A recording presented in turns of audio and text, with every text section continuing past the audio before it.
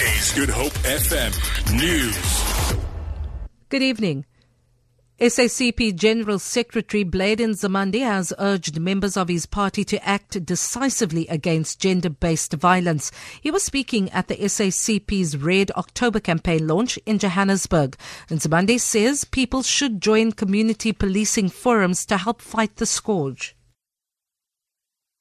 It's going to be important that we don't just come together here and then go back home and nothing happens. What should the party branches and districts in particular be doing? Let's go back and join community policing forums and build them where they do not exist.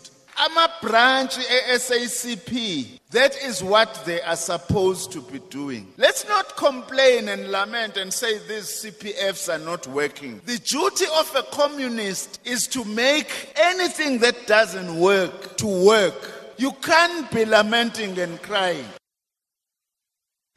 The government has been accused of withholding the transfer of 1.4 million hectares of land to rightful owners.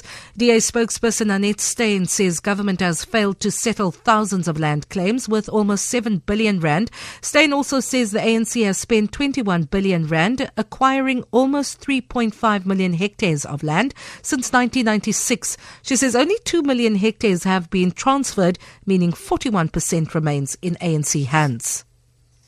The EFF has expelled 6 Mogale city councillors who defied orders not to vote with the ANC during the budget vote. The party says the councillors ignored a ruling to boycott the vote. EFF spokesperson Tina Mabla says the vacancies will be filled by the end of the week.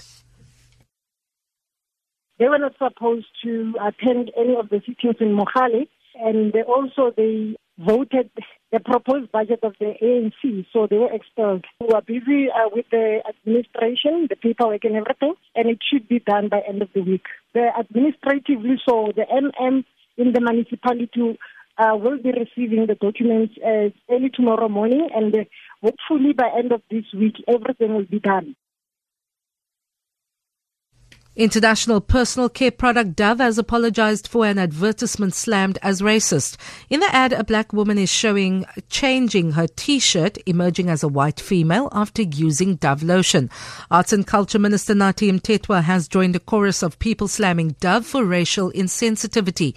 Dove has pulled the ad. Over 25,000 people are attending this year's Rocking the Daisies festival in Darling on the West Coast. The event, now in its 12th year, is an outdoor gathering which takes place over 4 days on the first weekend of October every year and officially kicks off the summer season.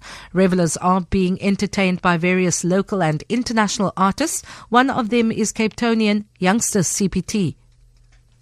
I mean, it's my 4th time at the Daisies now, and the stage itself, like the fact it's a hip-hop stage now, it has definitely opened the playing field, opened the genre for us wider, so we have more guys that maybe the crowd always isn't familiar with coming through, performing.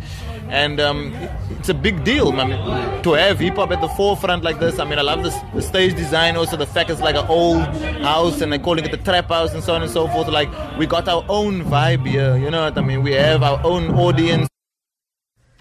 That was Youngster CPT speaking at the end of the annual Rocking the Daisies Festival in Darling. For Good Hope FM News, I'm Vanya Klitschko-Collison.